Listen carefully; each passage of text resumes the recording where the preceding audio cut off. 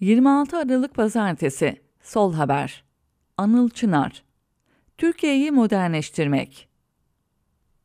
Bir zamanlar etrafına örnek olmuş, ilham vermiş bir ülkeydik. Cumhuriyet'in modernleşme projesi öyle ya da böyle Türkiye halkını harekete geçiren, yurttaşlarının geleceğe umutla ve beklentiyle bakmasını sağlayan bir dinamizm yaratmıştı. Aşağı yukarı 1960'lara dek uzanan bu dinamizm kapitalizmin sınırlarına çarptıkça zayıfladı. Projenin taşıyıcısı olan yeni kuşak kendi başına kaldı. 10 yılların sonunda Erdoğan ve arkasındaki liberallerin hala Jacoben zihniyetten bahsedebilmesi için bu projeden epeyce geri adım atılmış olması gerekirdi. Bir zamanların modernleşmesi Türkiye'de Sümer Bankı, Eti Bankı, onlarca fabrikayı kurup yönetebilen kadroları yetiştirmiş ama aynı zamanda yüzünü sola, ileri olana dönmüş bir kuşağı beslemişti.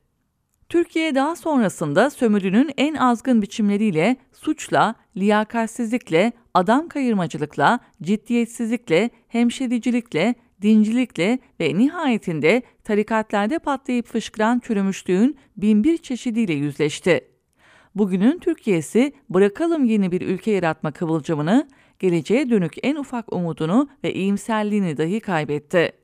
Kaybedilenler halkın aslında neyi içten içe aramakta olduğunu da gösteriyordu. Türkiye kaybettiği o enerjiyi ve kendine güveni tekrar yakalamalıydı. Hurafenin yerine aklın, hemşericiliğin yerine liyakatin, bencilliğin yerine toplum olma ve birlikte yaşamanın, kuralsızlığın yerine yurttaşlığın geçebilmesi için, sinmişliğin ve kabullenmişliğin yerini değiştirme azminin alabilmesi için yeni bir atılıma ihtiyaç var. Peki bu atılım kendi enerjisini nereden bulacak? Modernleşme, çağdaşlaşma, uygarlaşma diyoruz. Çağın gereksinimlerini yakalama. Türk modernleşmesinin en cüretli anlarında hissedilen sadece ve basitçe aynı çağın ülkelerini daha somut ifadeyle Batı'yı yakalamak değildi. Bununla sınırlı kalan hiçbir proje geleceğe dönük gerçek bir enerji ortaya koyamazdı. Halkına heyecan veremezdi. Eğer bu kavramdan anladığımız şey bir tür atılımsa, böyle bir proje ancak geçmişin ileri atılımlarından güç alabilir. Ancak onlardan beslenebilirdi. Yoksa bundan 100 yıl önce bu topraklarda halkçılık bahsinde Rousseau'nun tartışılmasının anlamı ne olabilirdi? Çünkü Avrupa'ya baktığımızda aydınlanmayı, devrimleri, büyük toplumsal mücadeleleri görmediğimizde elinizde kalacak olan yalnızca kapitalizmin büyüleyici ama aptallaştırıcı teknoloji fetişizmidir. İslamcıların dillerine pelesenk olan Batı'nın ahlaksızlığı, dinci zihniyetin anladığının aksine kapitalizmin bu aptallaştırıcı yüzüdür. Türkiye tam da bu zihniyetin sayesinde Batı'nın ahlaksızlığını almış, onda değerli olan ne varsa çöpe atmıştır. Batı'nın teknolojisiyle birlikte bireyciliği, sömürücülüğü ve emperyalistliği alınmış ve toplumsal adaleti, akılcılığı, dayanışmacılığı, sömürüye baş kaldırışı, eski olandan kopma becerisi maharetle yok sayılmıştır.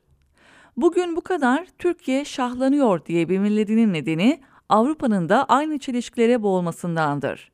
Zamanında sömürdüğü ülkelere medeniyet götürme misyonuyla kendini aldatanlar, bugün bir göçmen akını sayesinde kendilerini Avrupalılığın ne demek olduğunu tartışır durumda buldular. Çünkü Avrupalılık devrim demekti, toplumsal mücadele demekti, işçi sınıfı demekti, ileri gitmek demekti.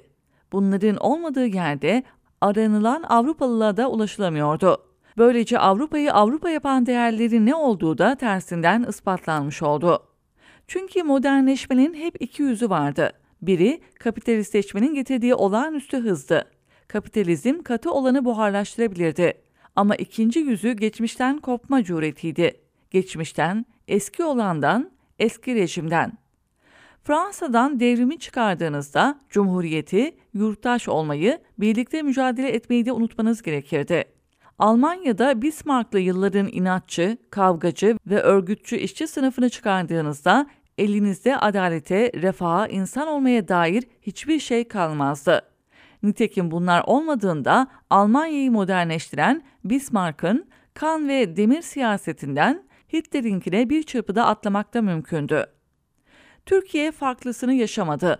Modernleşme projesi 60'larda son demlerini yaşarken, geleceğe umutla, azimle, güvenle bakabilenler bu projenin ancak başka bir içerikle yola devam edebileceğini gösteriyorlardı. Türkiye'ye damgasını vuran 60'ları ve 70'leri inşa edenler, adalet, eşitlik ve özgürlüğün sınıf kavgasını verenlerdi. Çünkü çağdaşlaşma, çağın ihtiyacını kavrayabilmek demekti. Türkiye'nin önündeki sorun, çağın ihtiyacı, o çok modern gözüken patronlarından kurtulmaktı. Çağdaşlaşma projesinin önündeki engel, patron sınıfının ikiyüzlülüğüne, bencilliğine, yalancılığına, gaddarlığına takılmıştı. Türkiye refah yüzü görecek, insanca ve birlik içinde yaşayacaksa, önce bu ikiyüzlüler tayfasından kurtulmalıydı. Patron sınıfının yeni olanda yeri yoktu. Patronlardan kurtulmak, ülkeyi ileri götürmek için olmazsa olmazdı.